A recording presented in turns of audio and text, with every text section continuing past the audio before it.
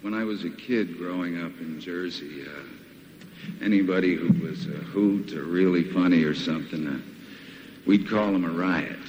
Ladies and gents, this guy's a riot in more ways than one. Bob Dylan. How many roads must a man walk down before you call him a man? Yes, and how many seas must a white dove sail before she sleeps in the sand? Yes, and how many times must the cannonballs fly before they're forever banned? The answer, my friend, is blowin' in the wind. The answer is blowin' in the wind. This is Pod Dylan, the show that celebrates the work of Bob Dylan, one song at a time. Proud member of the Fire and Water Podcast Network. I'm your host, the freewheeling Rob Kelly.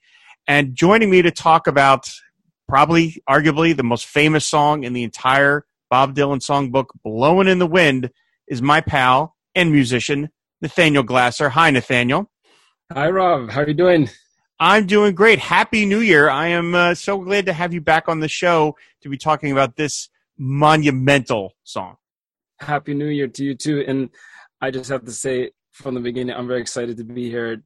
Thanks for having me. And I've said it before, but you're a mensch, and this is a big mitzvah. Thank you very much. Yeah, I when I saw the dates of how they were lining up, that I would have an episode of Pod Dylan out on the first day of the new year. I was like, well, let's do something big. Let's do something, really significant in the Dylan songbook. And we've been talking about you coming back to the show for a while now. You've been on the show twice before. And then you mentioned this one, and we hadn't covered it yet. And I thought, well, I was sort of afraid to cover it in some ways because it's so huge. I mean, it is arguably his most famous song. It's one of the most famous songs in the popular culture of the last half century. But so we're going to do our best to cover this song, this titanic achievement in popular songwriting. So the first thing I want to start off with is the phrase that I think about. I mean, we have lots of stuff to talk about. There's many versions of it, and there's a million covers and all these sorts of things. But the first thing I could think about when I put that in my notes is the phrase "genius arrives." And I put that down because I remembered from reading different books the context of this, where, of course, as we know, Bob Dylan had been signed to Columbia Records by John Hammond, the legendary John Hammond, who was had an ear for talent like you would not believe. And, he heard something in this guy, in this strange kid.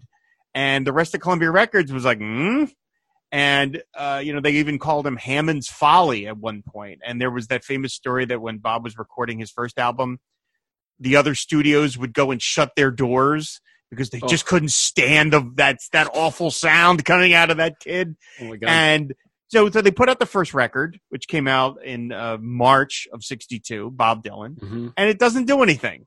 Like it just kind of goes, and nobody really. I mean, it was among Bob Dylan's folk circles. It was big because he got landed on Columbia. This wasn't some little podunk label. This was Columbia Records. But nevertheless, it didn't do any business. And you got to wonder kind of the alternate histories of the world.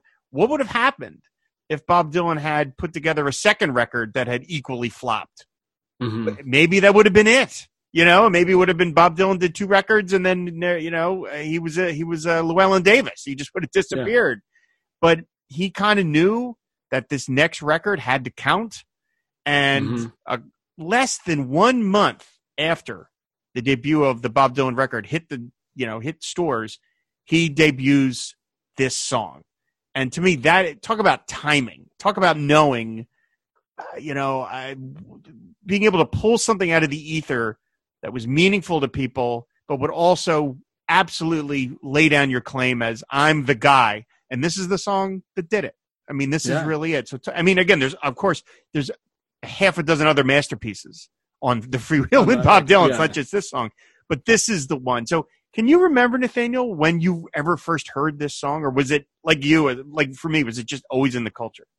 I mean, so I think I'm going to probably repeat a few things that I said on previous episodes, but I grew up, I'm born 1980. My parents, I'm the youngest of four siblings, and my parents, my dad was born in the 30s, my mom was born in the 40s, and they're from New York, and they were definitely like folkies, you could say. They were also into, I guess this is kind of part of the scene too, like when Ravi Shankar's record came out, that was big. And then they also were avid classical music fans. Interestingly enough, I don't think that necessarily was so contradictory. Then that's another subject, but basically to keep it shorter, I definitely listened to, I remember hearing this song in the car on the way to, we would visit our relatives in New York. I grew up in Connecticut, and we would visit our relatives in New York, maybe once every 2 months or so. And, not just then, but, car music, we had a cloth bag of cassette tapes, and one of them was the Freewheelin' Bob Dylan. So definitely remember hearing this from an early age. But like you said, I mean, a song like Blowin' in the Wind, you kind of take for granted in a way. And it's, an amazing thing about doing this show with you is having an excuse to actually, dig into a song and try to hear it fresh, in a new way. So, and that's been really interesting because a lot of realizations have come to me about this song, and of course, learning more about it, just reading. But yeah, like you said, I mean, Genius Arrives. This is the the mother of all songs in a way, or Bob Dylan. This is the one that really put him on the map in terms of like singer-songwriter, and also the fact that it became such an anthem. A scenario, like you said, in case his second record flopped, I wonder anyway if this song would have lived on, because this song apparently had a life of its own even before it came out on the record. People were singing this in the Washington Square Park apparently, like weeks after it was after he debuted it at Gertie's, right? Which I guess we're going to go into, but Woody Guthrie's "This Land Is Your Land," that spread all around the country. I think primarily through like camps, like day camps or sleepover camps that kids went to, and that became like an anthem. So I wonder if this song would have had a life of its own anyway. Yeah, that's really interesting. I mean, according to Clinton Halen's book, Bob Dylan: A Life in Stolen Moments, this song was first performed anywhere at a like a dinner party that a friend of Dylan's organized for local folkies, and that was part of the idea, was that in exchange for a meal, you played. And it was in late April that Bob Dylan debuted this song, and then just like a week later, on April 9th, Gil Turner played it at Gertie's. Yeah, and back then it only had 2 verses; it didn't have 3. But you could see again in an alternate history where in that world, the song takes off and almost leaves its composer in the dust because the song becomes so famous. And in an era long before computers where you could sort of track this stuff, it could have been like, oh, I don't know who wrote this. I guess it's traditional. And then, and then you've got this poor kid like, no, I wrote it. Oh yeah, sure you did. You know what I mean? Like you could really see that. And yeah, I mean, which actually happened because there was this the kid in New Jersey that claimed that. Yeah, that's we could talk about that. I think we covered that particular that sort of angle, not necessarily that case, but that sort of angle of people taking me trouble. We could talk about that later on we talked about that in a different show. But yeah, it's worth covering because that kind of had its own ripple effect. But I mean, of course, the Bob Dylan version was not a hit. It was the Peter, Paul, and Mary version. They covered it and they put it on one of their records, and that became like a number 1 or number 2 hit. And didn't that even come out before? Like, this is where I've been working on a timeline here, but I almost think that came out like a week or 2 before Freewheelin'? June 1963, Peter, Paul, Mary. Okay, you're right. Freewheelin' came out May, just a few weeks before, because May 27th is when Freewheelin' came out. But I think there was even another group that even put out Blowin' in the Wind. Or am I thinking of something else? It's like it gets very muddy. And one thing that really makes me like paranoid when I think about this in like a retrospective way is like he recorded that a year before, in 1960, like the first session for recording Freewheelin' was in the summer of 62. He wrote it in the spring of 62. He recorded Blowin' in the Wind summer of 62. Then, you know, he went to England in the winter, and then he recorded the rest of it in I guess the spring of 63. Can you imagine, like, that song? Like, that just makes me paranoid. Like, what if it like burnt? I mean, obviously he could have done a great re-recording of it, but like the fact that it was sitting there for a whole year before it got released is like, wow. Yeah. It is. By the way, I was wrong. It was released as a single. It was released with Don't Think Twice, It's All Right, actually in August. But Peter, Paul, and Mary's version hits number two on July 13th, 1963, just less than 2 months after Freewheelin' came out. So, yeah, the time they are right on top of each other in terms of the versions. And, of course, that's the most famous version. When I was a kid, I was familiar with the song because it was such part of the culture. But I think I knew somewhere that it was a Bob Dylan song because it was just, you know, you couldn't help but be attached to this guy. But the version I had always heard was the Peter, Paul, and Mary version. Anytime you saw a documentary about the 60s, that, you know, that's the version you heard. And in some cases later on where there would be parodies of, you know, you're trying to like make a kind of joke about the hippy dippy 60s, you would hear Peter, Paul, and Mary singing Blowin' in the Wind. So they're the ones who really got attached to it. And there's a great story. I think it's from Peter Yarrow, I think is the one who tells it, but he said that he was in the room when Dylan was handed his first royalty check from their cover of it, and it was for like $5,000. And in 1963, that's a lot of money. And like Yarrow's, he said Bob's eyes were like, woo, you know, like, oh my God, this is what could happen, and that's kind of it's kind of amazing to think about. Speaking of parodies, that's what I had heard, was that there was already parodies of Blowin' in the Wind going around weeks after he had Gil Turner had performed it at the I think it was at Gertie's. So like it was obviously a hit from the beginning. And you know, incidentally about the verses, that there was only 2 verses. I'm actually looking at the I have a bunch of Dylan books in front of me. One of them is the nice scrapbook, you know, the Bob Dylan scrapbook covering the early years. And there's the handwritten, you know, it looks like a real handwritten piece of paper with the verses. And the third verse, you can see that the second and third verse, he has an arrow pointing from the third, because he had them in the reverse order, because the original 2 verses was what we considered the first and the third verse. Yep. And he added what's now the middle verse. But I remember for years, up until recently, if you went online and looked up the lyrics to Blowin' in the Wind, the second and the third verse were in the wrong order. Wow. And in a lot of if you open an old songbook, oftentimes it's in the wrong order. And I used to be unsure, you know, pre-internet. I was like, what is the order of it? Because it seems weird that like that too many people have died. I mean, that's obviously like that should be at the end. And it was in the middle in a lot of these.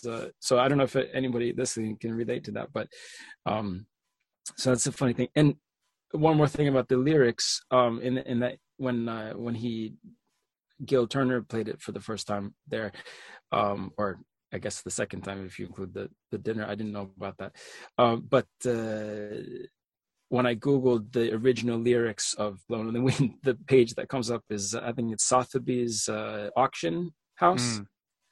And they actually have an interesting little thing about it. And they mentioned the Gil Turner thing, but they say that Dylan wrote down the lyrics and music for Gil, and you know, they taped it to the music stand or the mic stand. And it's just, I think someone doesn't really have their history right, because as far as I know, Bob Dylan doesn't read or write music.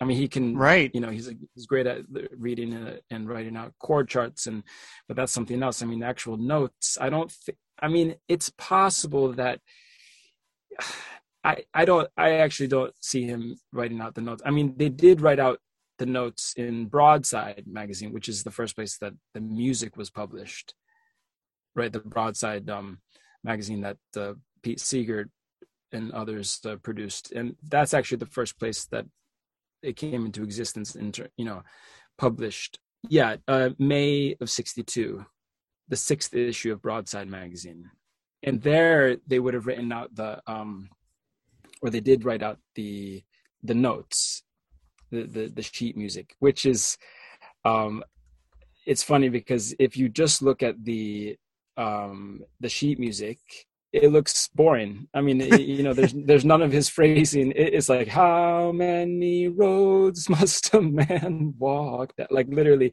I mean, it doesn't do any justice. But of course, I guess maybe people understood that, like, okay, you can jazz this up a little bit if you're gonna sing it at home or. Oh, so whatever. okay, no. So, all right, as a musician, explain that to me. What do you mean it looks boring?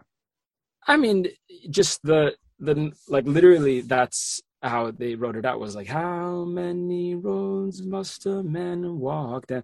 And even Peter, Paul, and Mary, who sing it straighter than Dylan does, at least they also, there's, you have to do something with the phrasing. The phrasing is the way that you basically kind of the rhythm of the melody. And Dylan has a very, very special way of singing it, I mean, we could get into it a little bit more later, or I could just, I don't know, I guess now's the time. I have the guitar with me. Surprise. What? But and I'm a music teacher, did you know? Incidentally, this is like a song that part of the reason I chose it was just because, besides having lived with it all my life, I've used it. It's one of the few Dylan songs I've used in the classroom because, especially around Martin Luther King Day, that's the time I would take it out. But so Dylan sings it, how many roads must a man walk down before you call him a man? Something like that. And like I said, I've taken it for granted the whole time. But when you actually sit back and think about the way he's singing, how many roads must a man walk down? Okay, many, that's the way you talk. I mean, how many roads? But then he kind of does the same thing. Before you call him a man. I mean, who says before? No one really says that. So he has this unusual phrasing. And I actually think that it might be a bit of a stretch, but I have a little theory that this is actually Scottish influence, because he would have, been exposed to. There was a woman called Jean Redpath, our friend Tara Zook.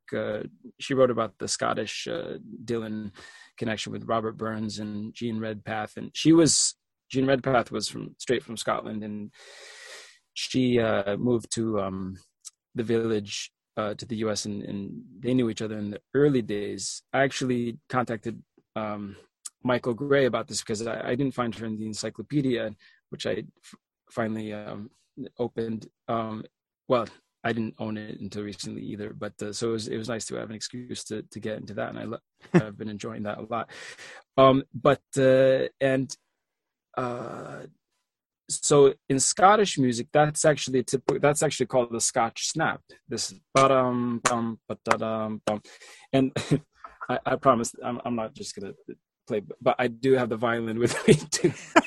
And I thought this is gonna come a little bit later in the thing, but I'll just show it real quick. A Scotch snap on the violin sounds like this.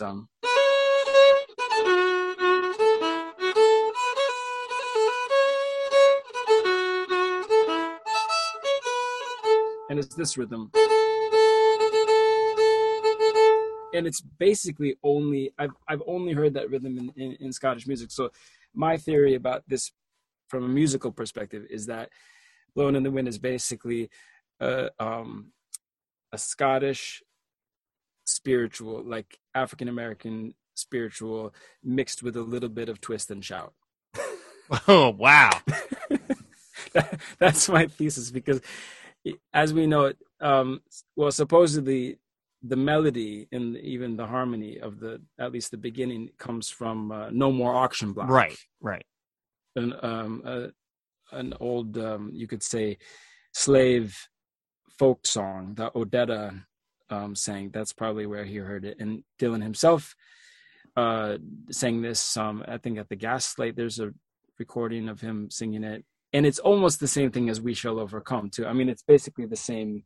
The beginning is no more auction blood. Now I don't even know if I'm singing the We Shall Overcome, because we shall overcome, and how many roads must a man. So that and the twist and shout part comes in when the answer, my friend, is blown. Of course, twist and shout, we usually think of the Beatles 1964, but the original is from 1961 by the Top Notes. And also La Bamba, which he would have heard Richie Valens singing a couple years before in 1958. And obviously this could come in other songs too, and maybe this is not where, but I think that maybe, because we know Dylan was into rock and roll from the beginning, ba, ba, ba, ba, or, twist and shout, shake it up, baby, and the answer, my friend. I mean, it's a little slower, but it's the same three chords. Okay, that was my musical thing. Take. Wow, I'm amazed at that, because this feels like a whole language that I don't speak. You know what I mean? Like, I've heard people say, "Oh, Bob Dylan took the like a Rolling Stone riff from La Bamba," and I'm just like, "What? What?" And then when you just do it right then and there, I hear it. But the idea that Twist and Shout would have there would be any connection to the song. I mean, I've heard. I feel like I'm just. I got to learn how to continue on with the show. I got to learn how to read music or something, because it's like. Well, you should learn 3 chords on the guitar, because these 3 chords. This is a 3-chord song. Hey, Mr. Tambourine Man, and a bunch of other of the early Dylan songs. Desolation Row. It's the same 3 chords, and Woody Guthrie famously said, if you use more than 2 chords, you're showing off. Which is a little bit. But have you, by the way, seen this documentary on YouTube? Well, it probably exists somewhere else too, but it's called How Bob Dylan Catapulted Folk Music, also known as Roads Rapidly Changing. No, I have not seen that. I can really recommend it, because it's about, it's seems like some of the same footage from maybe from the score. No, they probably conducted all their own interviews, but there's a really nice interview. There's Izzy Young is in it a lot. There's this Peter Samfel who was in the Fugs, and he's this like rock violinist. He's like in his 80s now, and he says at one point, he goes that he loved rock and roll and he loved folk, but they were like, a bird and a fish, or like there was no place they could be together, except that when he heard Bob Dylan singing on the first records, he said there was someone that married folk and rock, which is really interesting that he said that, because he's not talking about Dylan going electric. He's talking about, and he said it's his phrasing. And that really, that for me was kind of eye-opening. I think that's maybe where I started to get the idea. Also, that in the Positively 4th Street, there's this excerpt where Richard Farina starts banging on the table and like showing off his Cuban polyrhythms, and he says something about these folk songs sound like lullabies compared to like Latino music and stuff. He's like, we need to have music that has more of a beat in it. But supposedly he was talking more about the idea of like folk rock. But this Peter Samfel, I think, was alluding to that Dylan somehow whether he was doing it consciously or not, probably he was doing it consciously. As Izzy Young said, he knew exactly what he was doing. So Dylan first debuted this for himself on April 16th. 1962 at Gertie's Folk City. It only had the 2 verses, as you were talking about. And apparently it features, before he gets into the song, some comments about how this is not a protest song, which is amazing to think. April 16th, the song is what, maybe 3 weeks old, 4 weeks old? And he's already kind of feeling a little bit of a pushback about, immediately clamping it into it's a protest song. And he was already that early on trying to break it free of that.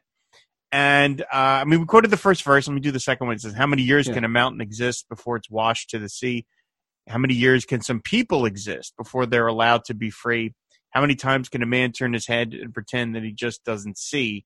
The answer, my friend, is blowing in the wind. The answer is blowing in the wind." So do you feel part of the magic of this song, from what I've heard analysis and then, my own version, my own living with it all these decades, is that it is so purposefully kind of vague. It doesn't, it's not the death of Emmett Till. It's not, it's not a topical song. Yeah, it's not a topical song. The times they are changing is right on the nose. This is more all-encompassing, more spiritual. Bob himself said, "Blowin' in the Wind" was always a spiritual. I took it off a song called "No More Auction Block." That's a spiritual. "Blowin' in the Wind" follows the same feeling. He said that in 1978. There's the line from the Bible, Ezekiel 12, "They have eyes to see, but see not, ears to hear, but hear not." It has that kind of timeless quality in that it doesn't pin itself down to something specific. And that's what's made it,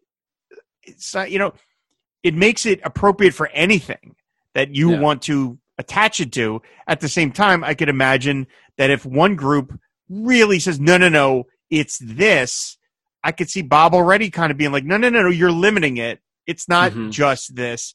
But do you think, is that part of the reason that it is so timeless, is because it is, anybody can attach it to any sort of struggle that they sort of see in their mind?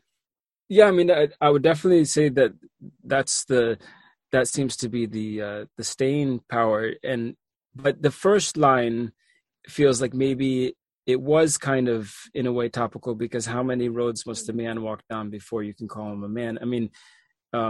There's that great scene in the Scorsese the first Scorsese documentary, when Mavis Staples says, she's like, "A white boy said that?" And she's like what? Like, and it is.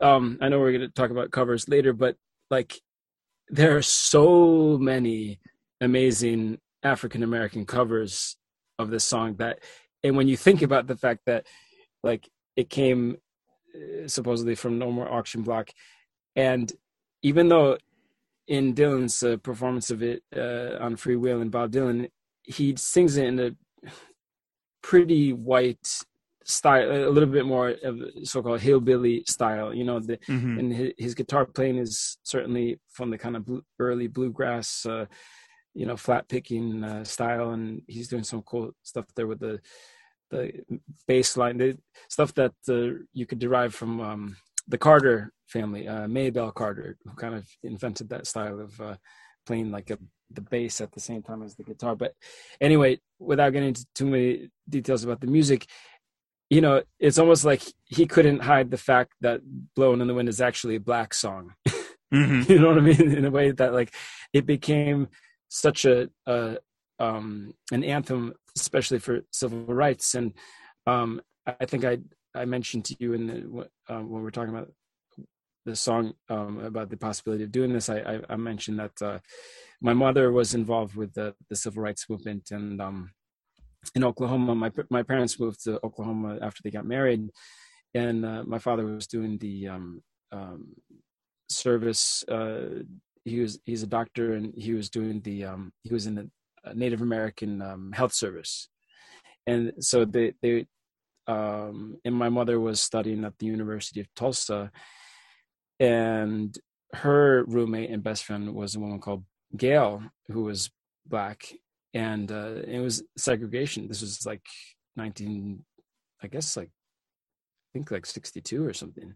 And so they couldn't, socialize if they wanted to go to wherever, eat out together. They couldn't do that. So, and they both got involved in civil rights, and they ended up doing a sit-in where they got arrested, for trying to get served at a some kind of department store, I guess Woolworth style, like department store.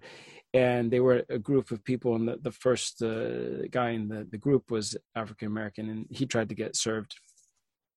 and they were a group, so they did this together. But obviously, if my mom went, she would have gotten served. But anyway, and the one behind the counter said, "I'm sorry, you see the sign that says white only," and he says, "But I'm a veteran. I pay my taxes. I've that's like the essence of how many roads must a man walk down before you can call him a man." So I think that first line might have been the impetus for the song, and then he decided to, how many seas must the white dove sail before she can sleep in the sand. That's a nice rhyme. A lot of Dylan songs I do think are often rhyme inspired, but he's such a master. I mean, that's part of the artistry of songwriting, is that he's able to find a line that it's not just a good rhyme, it also means something. And then the next line, it's not that different. How many times was the cannonballs fight? It's kind of a repeat of the second line in a way, like about peace, but it's more about war. So in the first verse, he's already wrapped up war and peace. Like it's very universal. Like, good to get that out of the way in the first verse. And but I mean, and then who was it that said that the chorus is impenetrably ambiguous or something like that? Like it's either so in your face that it's obvious that we can't see it, or it's it's an enigma. And in that way, this song really embodies like Dylan, what he's so great at, and basically what he was able to make his whole career on, in a way, is this, like, what I call like embracing the paradox. He's like seeing that everything has its opposite, and we are made of opposites, and we're all complex people. I mean, Joan Baez said that Bob Dylan is the most complex person that she ever met. And I mean, I think everyone is complex, but some of us are more complex than others, though. I don't know. I think that he's open to his complexity in a way that's like, and that's a great way of putting it. That's a much nicer way of putting it. The way I just said, I'm being a dick over here. No, you're right. No, I think that's true. It's but he is so unusual. I mean, his behavior is so. I mean, like how can one person generate so much discussion that there's like many podcasts about Bob Dylan and like hundreds of books, and like it's just like there's something. There's other podcasts, Nathaniel? What? I'm sorry. All right. Okay. All right. This is the most fun one. I'm sorry. I'm being a real jerk over here during this really nice song. I'm sorry. I mean, dude, it's starting cool. 2022 on a really off note. All right. I'm sorry. Continue. But no, I think I said pretty much what I want to say. That there's another book I'm looking at right here called "What the Songs Mean," which when my wife I read that. Yeah. You did read it. Okay. Yes, I did read that one. I think since last time, because I don't think you had read it. It's real. I mean, geez, that guy is like. First, you have to kind of buy into his whole definition of like, he seems so certain about what art and truth and all these things mean, but then he makes a really good case for that this song is, and especially The Wind, is kind of referring to the spirit of truth, and that's what Dylan's songs are in essence about, like getting to like, and a lot of people have said like going to Dylan, and especially in the early days, like going to one of his concerts was like a moment of truth, and having epiphanies and whatnot. I mean, he was definitely tapping into something that people were interested in, but not necessarily had. Obviously, it was something pretty groundbreaking that he did. In the second verse, the line about how many years can some people exist before they're allowed to be free? I mean, Bob's kind of, I think, protesting, and we're a little too much, in that, he can't be that surprised that particular line was taken for one particular meaning. I mean, come on, how else are you going to take it, that line? Now, in terms of the chorus, the answer, my friend, is blowing in the wind. And the fact that it's, it is vague to the point of, well, it could mean anything. Mm-hmm. I always took it, and like I said, it was a song I was aware of long before I really understood what I was hearing and understood any of the antecedents to it or whatever. But the line, when I hear that chorus now, I think of the quote from Martin Luther King where he says, the arc of the moral universe is long, but it bends towards justice. I always thought that was an incredibly beautiful phrase, and apparently he himself took it from someone else in the 1800s. But I always took "Blowin' in." The answer is "Blowin' in the Wind." Is a rephrasing of that idea that time marches on and people get freer. It takes a while, but it's out there and it's coming. That's always how I took it. And so to me, I love that each verse ends with that, of this idea that it's these slowly, to use a different meteorological term, like these waves are lapping at the shore, and it takes a while, but it's coming and it's inexorable.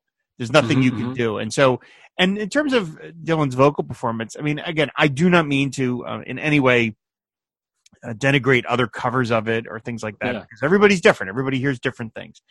But like when I hear the Peter, Paul and Mary version, right? Yeah. It's so pretty.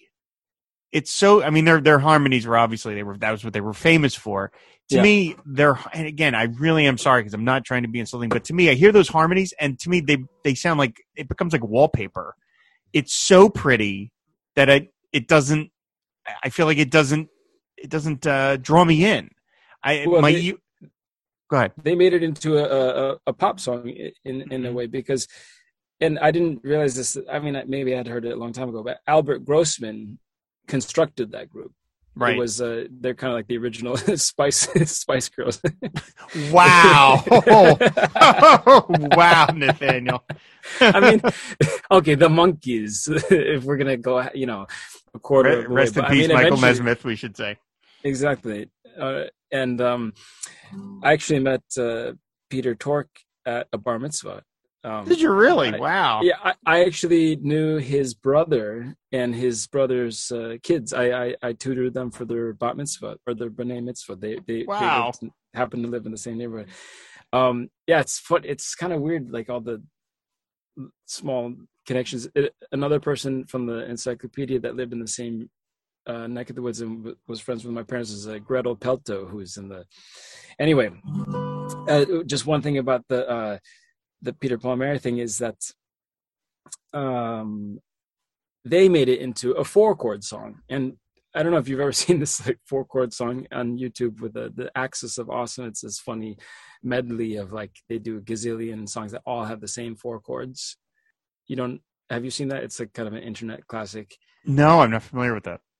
It's very funny, but they do like Let It Be, and they go into like literally 50 more modern songs than that. But Peter, Paul and Mary are singing like, how many roads must a man walk down? Oh no, they go like this. I'm doing it in the wrong key. How many roads must a man walk down? They go to the minor chord before you can call him a man. Yeah, see, I'm already falling asleep right now. I can't. I'm just like, okay, all right. And when they go to the they always go to this chord. Dylan saves it. He goes, how many roads must the man walk down before you can call him a man? And then the next time, na na na na na na na na na na na na, he saves it. But they go to that chord every single time. Na na na na na na na na na na na na na na. And it makes it. I mean, there's a case to be made for it musically, but I much, of course, prefer the Dylan one too. But there is this. Have you seen the clip of them singing it all together at the Newport? Yes. In 1963. Yes. If you listen carefully, it is actually a train wreck musically because they are singing their version. He's the only one with an instrument. He's playing the guitar, and they're all in the background with, I think, Pete Seeger and Joan Baez and the Freedom Singers.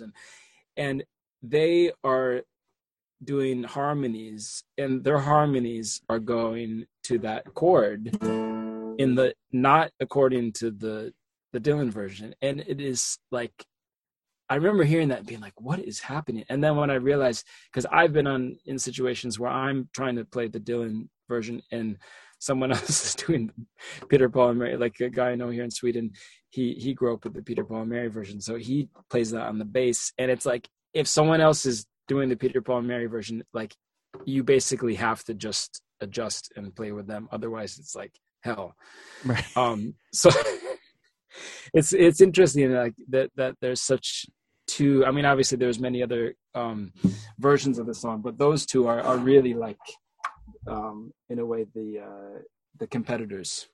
Yeah, I mean, and even the reason I brought it up, and again, I apologize, everybody. Peter, Paul, and Mary are classics, and I don't mean to be dismissive of them, but it's just in terms of my personal taste, and this is what, for some people, it works. Like Joan Baez, again, we just talking about Joan, where she says, for some people, Dylan just doesn't connect at all. Yeah. But if he does, he connects very deeply.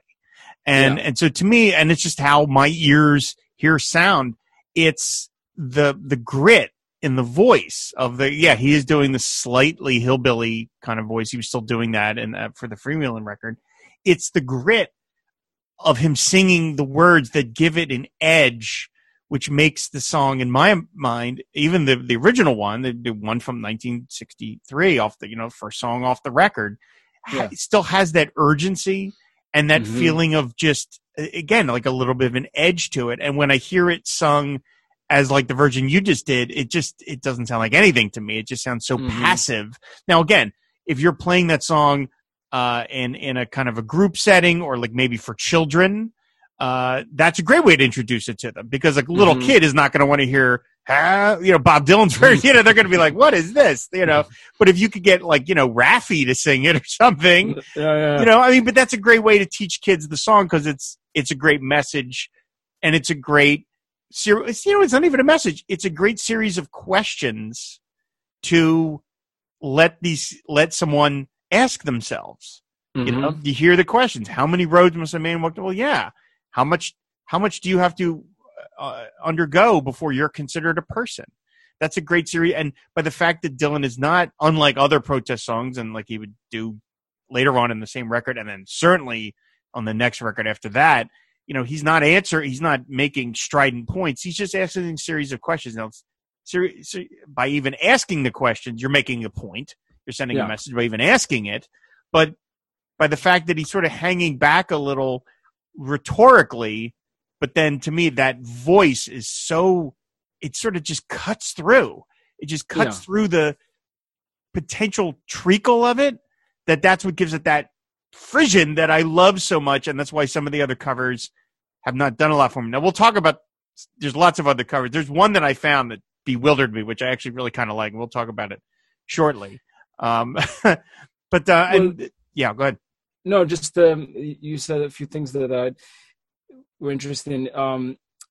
This about the quality of his voice. I mean, because like you said, I mean, it asks these rhetorical questions. In a way, they're almost like koans, like the Zen Buddhist, like what is the sound of one hand clapping? I mean, that's more than just rhetorical. I mean, it gets you to think in a certain way, but so do these questions, and I was actually talking to my mother earlier, and she described them as kind of Talmudic, like the Talmud, the Jewish Bible.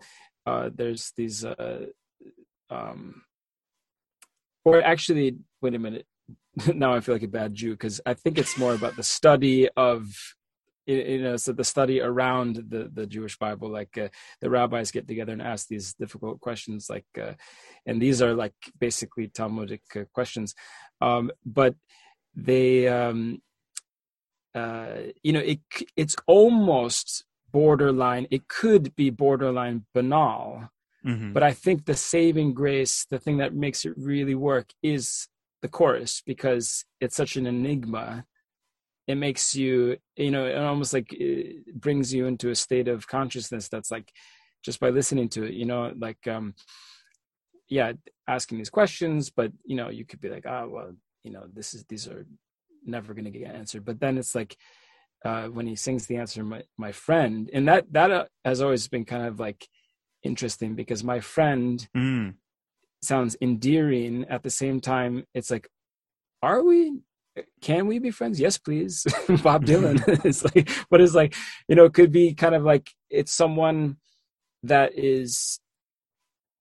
could theoretically be a little bit on a pedestal, like a friend of mine talked about the all-knowing voice of Bob Dylan. Like there is the sound, and I remember thinking when I was little, this sounds like a cliche, but thinking, it's almost like the voice of God. I mean, who is this? And everyone listens so intently, and at those early concerts, it's like, it is almost like going to church in a secular church maybe, but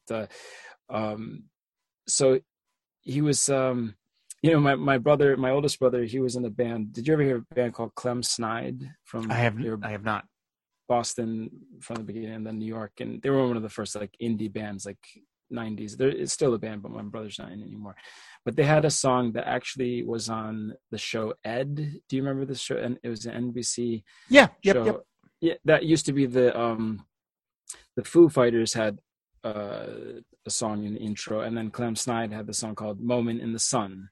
When it's my moment in the sun. And anyway, I think it got taken off after like half a year because people were complaining. But that song, there's a line in there where he sings something like, I wish, something like, I think that war and hate and death is getting everyone down.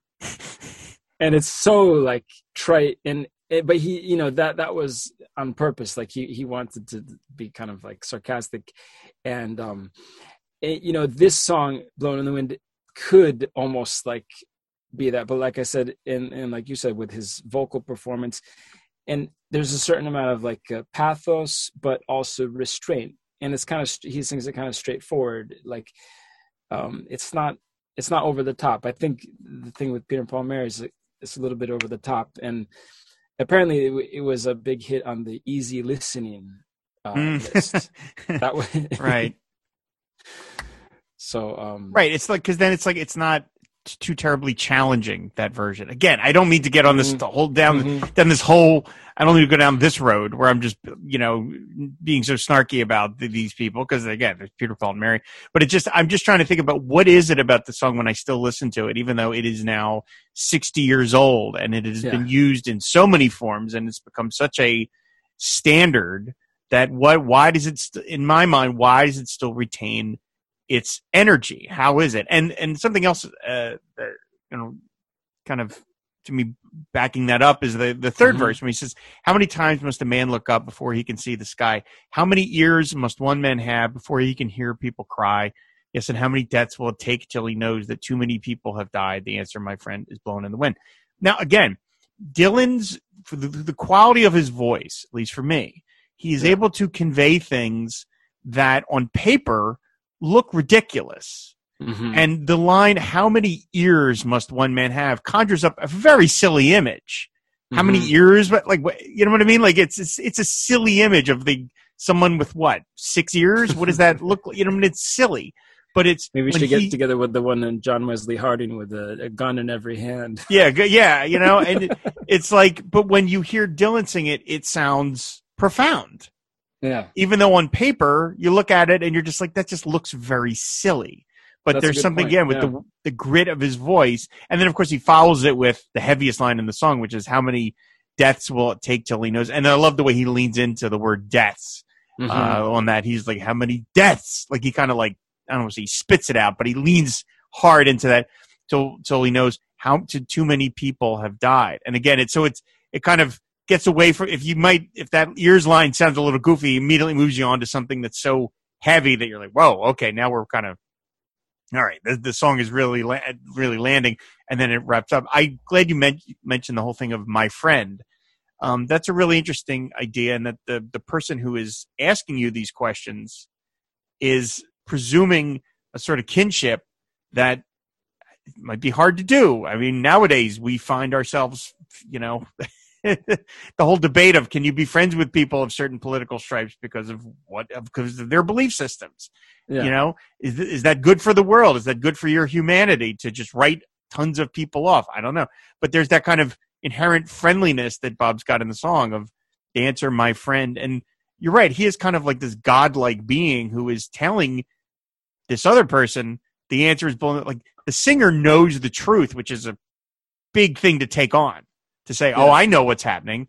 The answer is blown in the wind. And I guess maybe Bob could argue, I'm not saying I know that. He's just saying the answer is out there. Maybe the answer isn't what you think it is, but it's out there. So he packs in so much for 3 verses. Yeah. We talked about this this quote. I had asked if I could have dibs on this this quote. There's a famous one. I think it's from Sing Out magazine. When I don't think there's any record. I mean, I think they might have recorded it, but it would be interesting to know if that tape is anywhere. But I'd never heard it. But it's in print anyway. And he said, "Well, there ain't too much I can say about the song except the answer is blown in the wind. It ain't in no book, or movie, or TV show, or discussion group. Man, it's in the wind, and it's blowing in the wind. Too many of these hip people are telling me where the answer is, but I won't believe that. I say it's in the wind, and just like a restless piece of paper, it's got to come down some. But the only trouble is that no one picks it up, the answer when it comes down, so not too many people get to see and know, and then it flies away. I still say that some of the biggest criminals are those that turn their heads away when they see wrong and know it's wrong." Yeah, I tried. That is a marvelous early 60s Bob Dylan. You really got the intonation right, too. The way he would kind of like pause in weird places. It was very affected. So that's very good, Nathan. Have you been practicing that, or you just kind of... No, actually, that's the first time I didn't have a chance to... I practiced the song, but I didn't get a chance to... You didn't workship it or anything. You just did it. All right, but I've tried doing Dylan before, but he... yeah, I mean... Of course, this is very ambiguous, all these things he's saying, but it's a nice analogy. I mean, that it comes down sometimes, and kind of what you're saying about like the arc of truth, like that, it will come, but maybe not in our lifetime. No, and I will say, I find that to be depressing sometimes when I think about that, because I think about how much better it is for most people of any sort of minority than it would have been 40 years ago. And I think, well, how much better is it going to be 40 years from now? And I'm like, I hope I'm around to see that. And how much better will it be 40 years from that? I won't be around to see that, barring some sort of head in a jar scenario. And so that's, that's sort of tragic. I mean, it's not, again, I don't want to get too, we've already been talking for an hour, and I don't want to get too far afield of the other things we want to cover. But like, I've been watching, the TV series American Crime Story lately. I didn't watch it when it originally aired, and now my fiance and I are catching up on it, and we're watching the season about Gianni Versace, and they're talking about, it's all set in the 90s, and there's all this stuff about how daring it was and risky it was for Gianni Versace to come out as gay in the 90s. And you're like, I lived through that. That's my lifetime, and I remember all that. But you watch it now, and you're like, God, really? That was like what? That was controversial. Isn't that an uplifting thing too? To think like how far we've come. I mean, of course you could look in retrospect and say, God, I mean, I'm glad that I didn't live in 40 years ago or 100 years ago. This is a weird analogy, but I actually heard a podcast, the Swedish thing from the Swedish radio, which has excellent stuff, about Nostradamus. And he, was apparently like a doctor and a philosopher. And actually his family was Jewish from the beginning, but they converted to Catholicism and chose the most Catholic thing they could think of, Nostradamus, which means Notre Dame, and but apparently he was treating people that had the plague. He never got the plague himself, but he would go, help these people, and somehow didn't get it. But and he wrote all those short poems, which mostly had to do with the death and destruction, and which was very popular during the medieval time. And he kind of hit the head on the hammer about like finding something that was in the consciousness at the time. Was able to print these poems, and they became very popular. And people started to think that he was some kind of like what's the word, psychic or whatever. but basically because the way he wrote those poems was in a very general way. I mean, one thing you could bet on is everyone's going to die. Yeah. You know what I mean? Yeah. It was like, that's a safe bet. And here Dylan is saying, how many deaths will it take till he knows that too many people have died? I mean, once again, that could be banal because obviously we think he's talking about war because there was the Vietnam War, and the first verse has to do with the cannonballs. But on one hand, death, I mean, he's not specifying that people were killed. I mean, that's implied. I mean, I think most people, 9 out of 10 or 99 out of 100 would say he means people that were killed in a war or something. But it could be read, if you just take it for, the words on the paper, that it's how many deaths. I mean, what kind of question is that? Of course, everyone is going to die. And how? What do you mean too many? But so, I don't know. This thing about Nostradamus, like that if you can write something in such a universal way, that is part of the lasting power. About the civil rights, I have another book in front of me called Everybody Says Freedom by Pete Seeger and a guy called Bob Reiser. I actually bought that directly from Pete Seeger in the early 2000s in Massachusetts. And it's a song. It's a book of civil rights songs, and We Shall Overcome and songs like that. And I looked up Blowin' in the Wind. It's only mentioned once in the whole book. It's not included as one of the songs, which I thought was interesting. And it made me wonder, is that because it wasn't really used in places like Mississippi, or was it because Pete Seeger had a little bit of a chip on his shoulder when he wrote the book? I think it has to do with the former, that it wasn't really used. It was, I think, if this is correct, that it was more like in popular culture, and that artists that supported civil rights used it. But when it came to the actual rallies, and I asked my mother this, and she was at a lot of rallies, and she doesn't seem to remember Blowin' in the Wind being used at those kinds of functions. Okay. Which is interesting, because I always thought of it as an anthem. Yeah, exactly.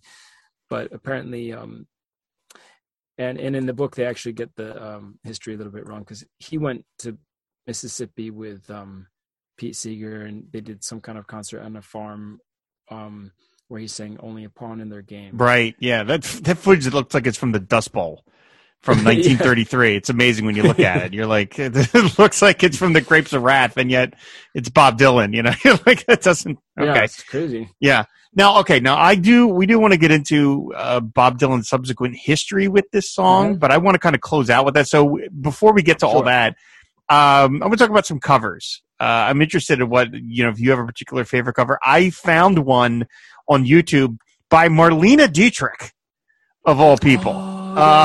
She did a lot of songs. She did a lot of music in the 50s and 60s. She cut albums. And I will say, now, I mean, I've heard like the version by Sebastian Cabot. He like covered a bunch of Dylan songs, and they're just, what is this guy doing? And I will say, I mean, I love Marlene Dietrich. She's a great actress. But when I saw that, I was prepared for like, oh, this is going to be a train wreck.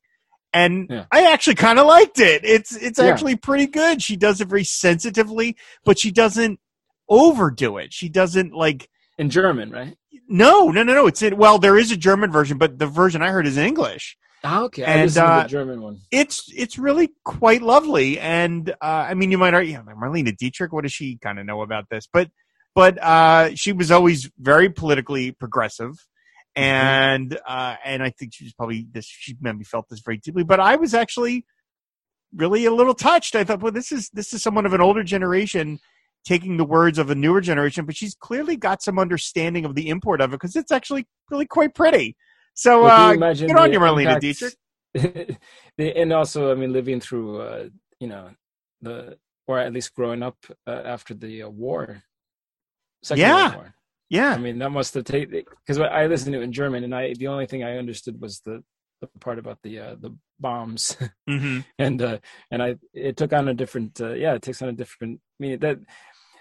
That is a fun thing about in covers in general, is like I've heard you talking to people about like female covers of certain Bob Dylan songs. It brings a whole nother meaning. Yeah. Or like with the African American, singing covers of "Blowin' in the Wind," then it takes on another feeling.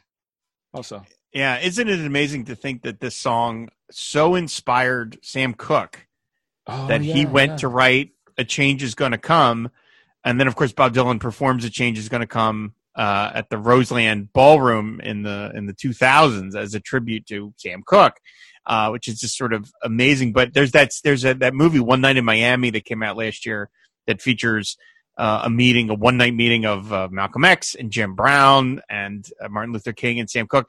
And there's a scene where Sam Cooke pulls out the freewheeling Bob Dylan and puts it on a turntable. Vinyl, yeah. And is kind of like, can you believe a white boy wrote this? And he's sort of like, what am I doing? What am I singing when this guy is singing the stuff we should be singing it? So it's, that's just amazing that would inspire someone like Sam Cooke to write "A Change Is Going to Come," which itself becomes this anthem. I mean, it's just like art creating art. So anyway, I didn't mean to. So what? No. Is there any covers that you particularly really loved? Well, I really like Stevie Wonder's. He makes it even more anthemic in a way. Yeah. I think with a way, especially the kind of rhythm that. How is it?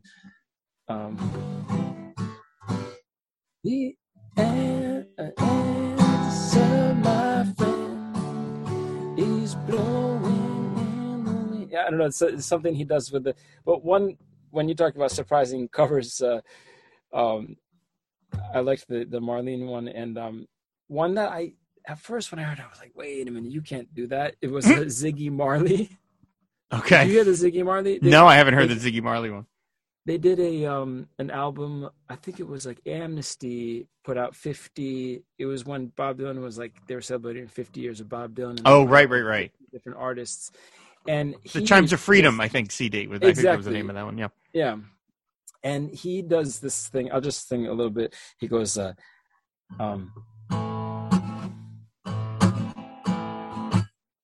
it's like, how many roads must a man walk down before you can call him a man?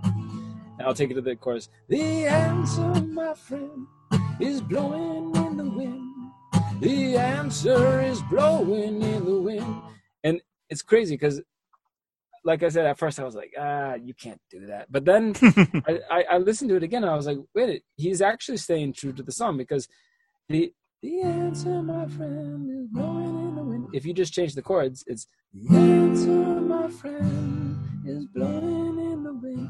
So he basically did like a folk thing, which is just like change one thing about the song. Of course, then the verses are quite a bit changed. But if you ever heard the original version of House of the Rising Sun, or one of the original versions with Woody Guthrie, it goes like, there is a house in New Orleans they call the rising sun. It's like it's in major key, and I don't know if it was Dave Van Ronk that made it minor key from the beginning, but there is a house. Obviously, it's the folk. So I thought Ziggy did a neat thing there with staying in the folk tradition and kind of like doing an homage to the two Bobs. Yeah, and then of course, have you ever heard of Deepak? Yes, yes, I have. Yeah, so obviously that's very. I did do a cover of it. Maybe we were going to talk about it later, but that was fun. I just tried to basically emulate Krishna Das, the Hare Krishna singer. When did you find when you tried to sing it? Did you find it?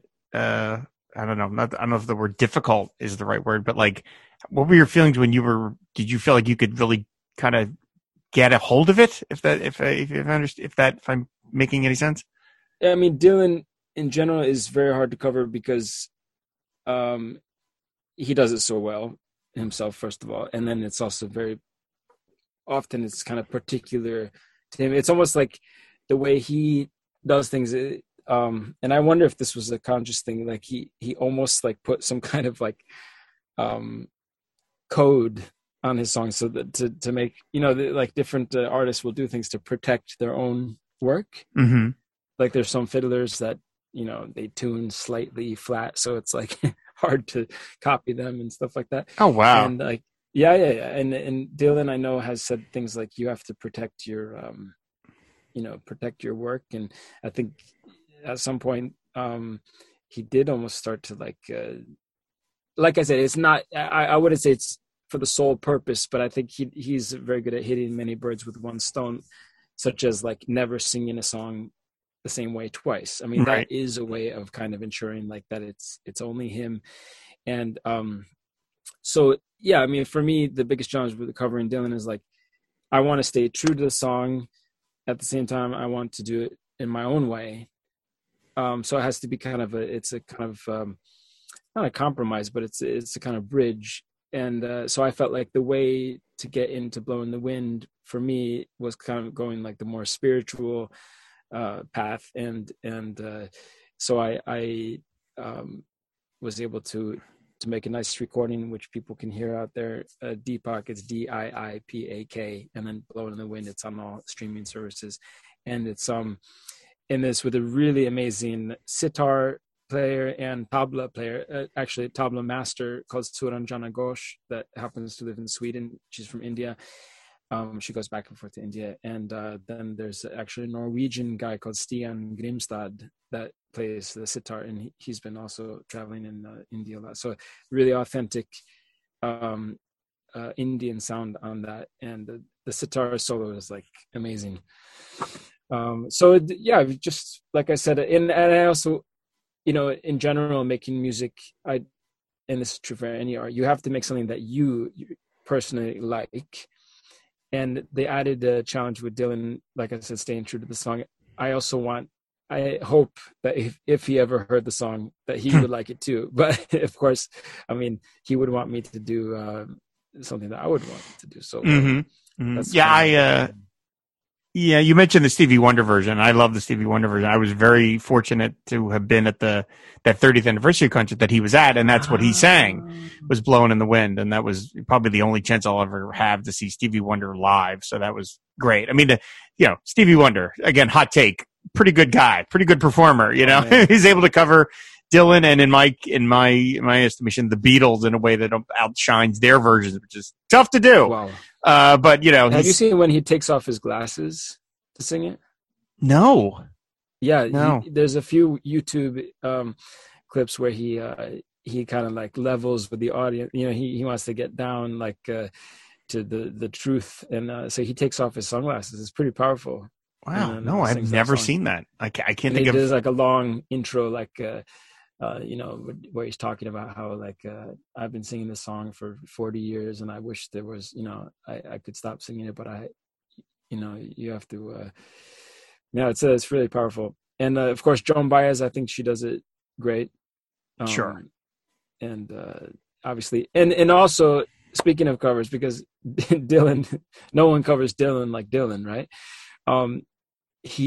His duet with Joan Baez, is it 1976, like the Hard Rain cover? I think that's amazing. I love the rhythm and just like the harmonies and everything, and also there's so much chemistry between them. It's like, yes, it's crazy. Yeah. Well, I said, speaking of not performing the song, it is a little surprising to learn that Bob Dylan. It's not surprising to learn this song has been performed live by Bob Dylan 1,585 times. Obviously, it's up there, but he stopped performing it as of 1964, which is very early when you think about it. Now, obviously, by this point, he had moved on to, as he says, the less finger-pointing songs and the more personal stuff, and all of that early material got shunted aside. But when you think about how huge Blowin' in the Wind looms in his catalog, it really is sort of shocking to learn he only performed it, let's say 1, 2, 3, 4, like 8 times in the 60s. Until when? And then not again until 1971. Wow. Which is amazing. And that's something I wanted to mention, of course. Like 8 times in the 60s? That's it. According now, we know that BobDylan.com is not always accurate. Yeah. But, I mean, it wasn't a lot. It was not a lot.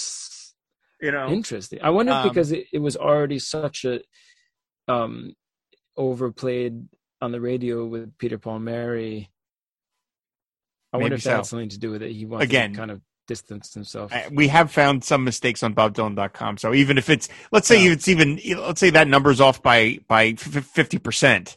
That's still, 16 times. That's still not a lot when you think about how many concerts he was doing. And it was when the song was at its sort of height culturally, and yet he didn't play very much. Now, he returned to the song during the self-portrait sessions of all places. And then one of the most touching versions I find to hear is when he pulled it out for the concert for Bangladesh. Oh, yeah. And the roar of recognition that greets it when the crowd realizes what he's singing, because he just starts strumming, and then the minute he does how many, he gets into two words, how many, and the crowd erupts.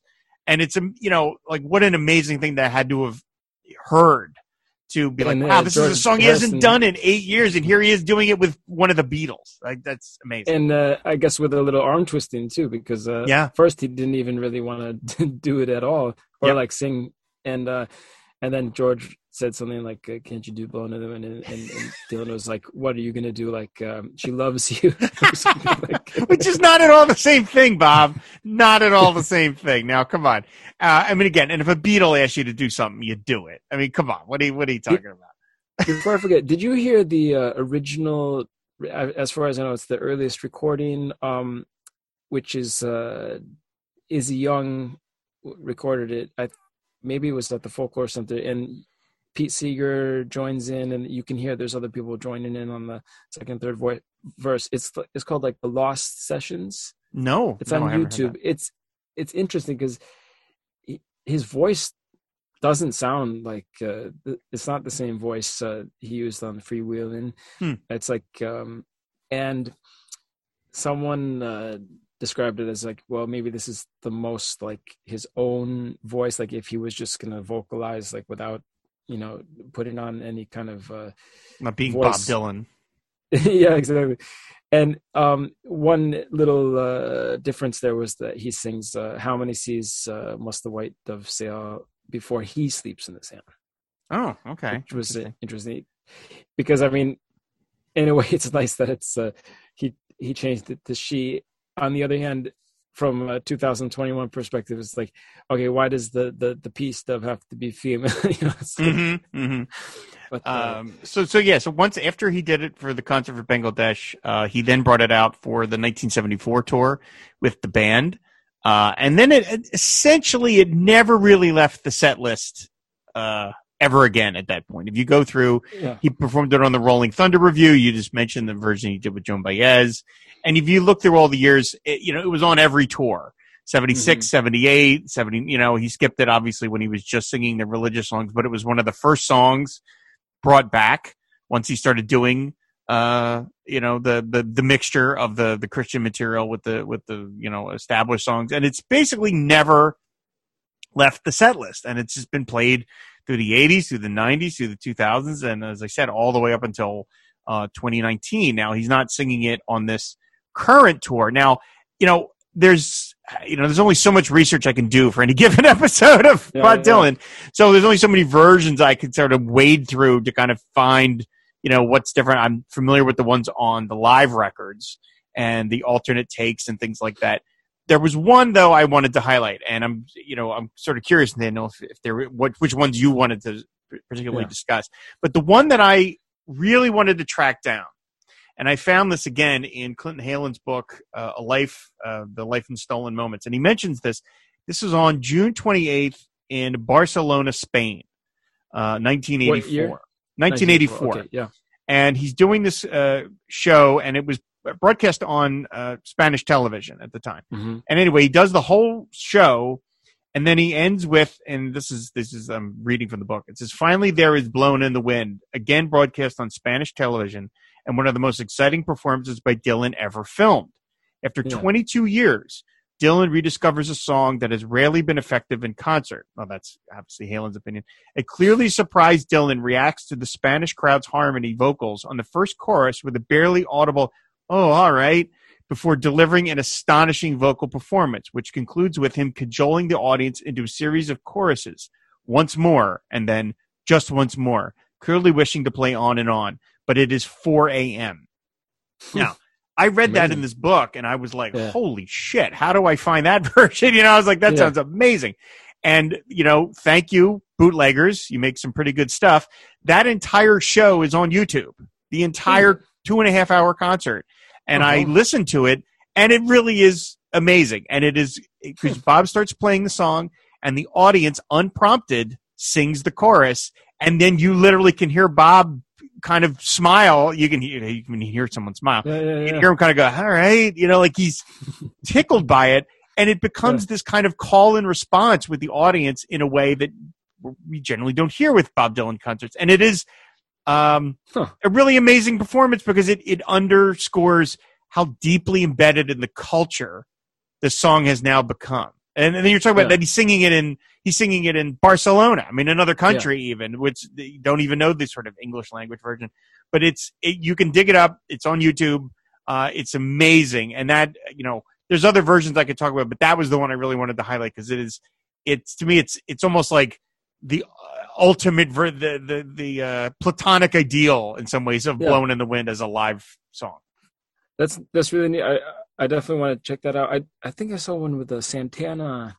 He was playing with, that was nice. I think it was also might have been in Spain, but I think you tapped into something with the universality of, just his delivery. Like you don't necessarily need to know. It wasn't a John Lennon that said it doesn't matter what Bob Dylan says, it's how he says it or how he sings it. And I remember I studied Spanish in Spain for 1 year during university and lived with a host family. And I had my CD man or whatever it was called, disc man, back then. And I was listening to Blonde on Blonde, and I played my host mother. I gave her the headphones for a minute, and it was I think most likely you'll go your way and I'll go mine. Dun, dun, dun, dun, dun, dun, dun, dun, dun, I love that beat. One. That's one of my favorite. It's that tune is so amazing. funky. And she put it on, and I remember her like closing her eyes and like, her fingers on the headphones, just like swaying her head back and forth, and me like, and she's like, Bob Dylan es lo mejor. Like he's the best. She didn't speak a word of English. Like literally, like I learned so much Spanish living there because like, I'd studied Spanish for like 6 years in school, didn't know anything when I got there. And, within a week, like I could at least communicate because you're just forced to, And, and there was someone else the other day that was talking about the same experience of like listening to Bob Dylan or hearing him in like another country. And he's obviously, for those of us in the know, he is a master of conveying emotions through he's able to, and that's also part of the mastery of the way he sings Blowin' in the Wind, is just that he's able to, I call it word painting, which is a kind of usually like in opera and stuff where the composer kind of builds into the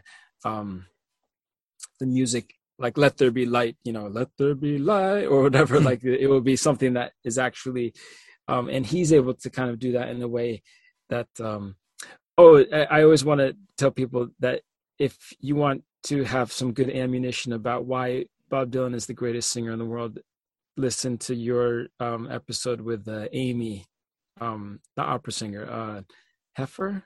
Yes, Maud Helfer. Yes. On the All the Tired Horses. Exactly. That's a great episode for someone that wants to hear it from an actual, she's a professional opera singer. I think she just started singing at like the Temple Emmanuel in in New York. Like she's like a top-notch singer. And anyway, I saw Dylan first of all, congratulations on seeing Dylan recently. That I want to hear more about that. I guess we'll hear more about it soon. I hope. But I saw him in 2019, I believe, in last time when he came here to Stockholm, and it was really good. And I'm pretty sure he sang "Blowin' in the Wind" as an encore, And you know, I I think of it like the Bob Dylan. It's like he's gone to the outer rings of Saturn. It's you know my I feel like my soul is beginning to expand. You know that line, and it's like he's really expanding. And you know, because he's doing like someone, and I remember thinking this, and someone recently I heard them have the same thought about how he's turned it into like a folk jazz fusion. Like, I mean, it's like he's playing the piano, and he does this like, you know how he just finds like a few notes to like play over and over, Yep. like as a, and to borrow another classical music term, that's actually called ostinato. That's usually something that the bass plays like over and over. But so I think, and it actually means obstinate, like stubborn. So, and he does. That's a kind of interesting technique that it is something like almost like a jazz musician would do, but Dylan, you know, he uses whatever musical abilities he has to the best of his capability, which is always like the best that it is for the song. I mean, I wouldn't want Bob Dylan to play virtuoso harmonica. I mean, it would sound like it would kill the song. You know what I mean? It's perfect the way he plays the harmonica, which on some albums is actually quite advanced, I would say. But have you seen this clip of him playing with Van Morrison in, you know, they're in Greece? Oh, yes, absolutely. Yeah, I love those scenes. And there's this Van Morrison song he's playing, and Dylan is playing the harmonica, and he literally finds his three notes that he just plays the entire song, but it works. Like, it just, you know, he's playing it very unconventionally, but it's, yeah, so I don't know, besides the Hard Rain, I would say just seeing him do it live, it was one of my favorite performances. Yeah, I've seen him. I didn't go through the list of all the times I've seen Bob live and see how many times I've seen Blowin in the Wind, but I've seen it at least once or twice, and It is kind of, you know, amazing to think that, you know, I'm here in the room with the guy who wrote this song, this thing that's going to be etched in the history of popular culture forever, and this is the guy that wrote it. You know, this song did not exist before he put pen to paper. It's just kind of amazing. And, you know, it makes me think, you mentioned the Rough and Rowdy Ways tour, and we just did an episode where one of my guests talked about seeing Bob live, and he sat down next to this old guy who had not seen Bob live since 1965. Mm-hmm. And the guy goes, "Oh, I hope he does Blowin in the Wind." And, you know, they were like, well, he's probably not going to do that. But I mean, That's amazing that song still 60 years later is that embedded in that guy's brain, that he's hoping to hear it when he sees Bob live all these years later. He's like, "Oh, I still want to hear that song." I'm like, that is funny. Pretty remarkable. I said, it's a song for the ages. It's the, you know, if you want to say there's probably maybe 5 or 6, if you want to break it down to the core songs that are, you know, where the Bob Dylan legend rests on. If it's a pyramid, you know, these are the bottom rung. This is one of them. I mean, this is one of them that's just will live on forever, and there'll be a point where probably it will just be known as traditional. You know, like maybe history will subsume his name, and it'll just become a traditional song that no one remembers anymore who wrote it. It's just a song that exists. It's just a thing. But so yeah, it's just again, it's Blowin in the Wind. It's you know, I mean, and in some ways, I think Like a Rolling Stone, and I said this when we did the live show a couple of years ago, that like to me, Like a Rolling Stone is to me like the ultimate Bob Dylan song, because I think it encompasses everything that he says in all his other songs, which is how does it feel? But Blowin in the Wind is just the thing that made him that name.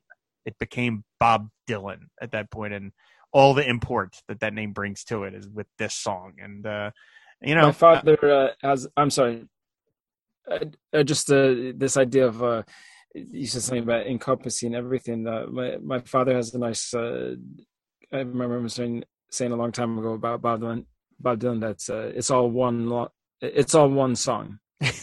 Right. You know, it's one long song, and I think that's what they say about folk music sometimes too. It's all one tune, and I also think it's kind of like you said, it's the beginning of or the genius has arrived or something.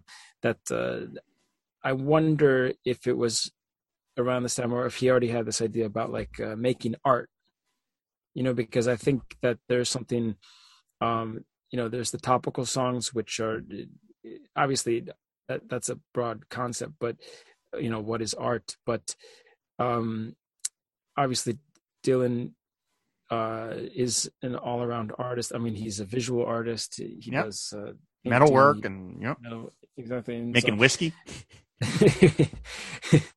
And so I wonder, because there is something I think to be said about like that. He went in a more artistic direction, obviously, and with another side of Bob Dylan, he's going more introspective, and I wonder if that's or if he already had that idea before, because we shouldn't forget, and coming from Sweden, I feel like it's also important to mention that he did win the Nobel Prize in literature for what was the giving new expressions to the Great American Songbook. Mm-hmm. So I wonder if this song, in a way, directly leads to that in a way. Yeah, it all leads to everything, as we've seen. You know what I mean? Like you said, it is kind of all one long song when you think about it. So, well, I mean, Nathaniel, I think we should wrap it up here. We've been talking for 90 minutes. This song is so huge that I wanted to make sure we didn't leave anything on the table. Once in a while, I'll do an episode, and then like a week later, the episode's wrapped, and I remember that I didn't mention something, and damn it, and like now I'm going to do, and I really didn't want that to happen for Blowin' in the Wind. No. Of course, as any artist like Bob Dylan who's still out there creating, who knows what could happen? You know what I mean? He might next year deliver some live version that everybody goes, oh God, that's the ultimate version. I mean, odds are probably won't happen, but it might. You never know with this guy. So you never know. We might have to do another Bob Dylan, another Blowin' in the Wind episode at some point down the line. But for now, I feel like we did the song justice, and like I said, I really wanted to kick off the new year with something big, and this is kind of the biggest of the big. So thank you so much for coming back to the show and tackling this huge topic with me. Oh, thanks so much for having me. I was really, really excited, and I'm still excited. This is going to make me very happy for the rest of the, obviously we do have a couple of weeks of the year left, but for the listeners, it's Happy New Year. By the way, I actually joined Twitter only to partake in Bob Dylan stuff after hearing you and Tara rave about it. So I still have some ideas if anybody is interested. But it's probably a good call to 90 minutes is a good marker. I think so. But just thanks a million, and wishing everyone a Happy New Year. Absolutely. So I do want to ask you the question I've been asking everybody. Now, this is a little less fanciful because you're a musician and you've done these things, but this is a question from the Pomegranate County Irregulars. Is if you got invited to a Bob tribute concert and you're on first, Nathaniel, what song would you perform? So is that a different answer from anything you perform? I mean, again, you've done this, so it's not exactly as much of a reach as for some of my other guests, but do you have an answer for that? I mean, if it was the first song of the concert, right? Or does it matter where I go? I think that in the question, you're on first, so you're leading off. So what are you going to start with? That's hard because one of my favorite ones to do live is One More Cup of Coffee, but I don't think that's a starter. I don't think that would be a good start. So I'd have to get back to you. I also love to play As I Went Out One Morning, so that could be a cool opener. Okay. That's be unusual. We covered that. That was your first episode about Dylan. We did. And I would try to play the harp. Okay. I've been teaching myself the Irish harp a little bit. So very cool, man. So, well, again, thank you for coming. Is there anything else you want to mention before we wrap up? Just if anybody wants to hear my music or anything, it's like I said, Deepak is spelled Diipak. I have 2 Dylan covers out there, and on Twitter, I think it's Deepak Music with a K instead of a C. It's the Swedish spelling. I can never find it, even though I follow you on Twitter. I can never remember how it's spelled. I'm always typing it in. It's like, where is it? I know he's here somewhere. Deepak Music. Diipakmusic. Exactly. And I think I actually even have an extra thing on there called Glasser Comedy, because I'm trying to do a little bit of comedy on the side too. So just trying to do everything. Doing everything. Before it's Absolutely. too late. I look forward to your metal work and your whiskey whenever you get. Oh my God. bootlegging it. There you go. So anyway, thank you so much for coming back. I really appreciate it. Of course, everybody, you can find back episodes of this show or all the episodes on our website, fireandwaterpodcast.com. You can subscribe to the show on any podcatcher of your choice. And if you want to support the Fire and Water Podcast Network, just go to patreon.com/FW Podcast, and there you can unlock various rewards, one of which is to be name checked on a show of your choice. So big thanks to Robert Ward, Steve Cronin, Max Hutzel, Sebastian Krug, George Doherty, Joaquin Meckel, and Paul Rother for their support of Pod Dylan. I very much appreciate it. So yeah, as Nathaniel said, Happy New Year, everybody. I hope it's a great 2022, and we will see you next week. But until then, bye. How could he write, how many roads must a man walk down before you call him a man? This is what my father went through. He was the one who wasn't called a man, So how, where's he coming from? White people don't have hard times. This was my thinking back then because I was a kid too. What he was writing was inspirational. They were inspirational songs and they would inspire. This is the same as gospel. He was writing truth.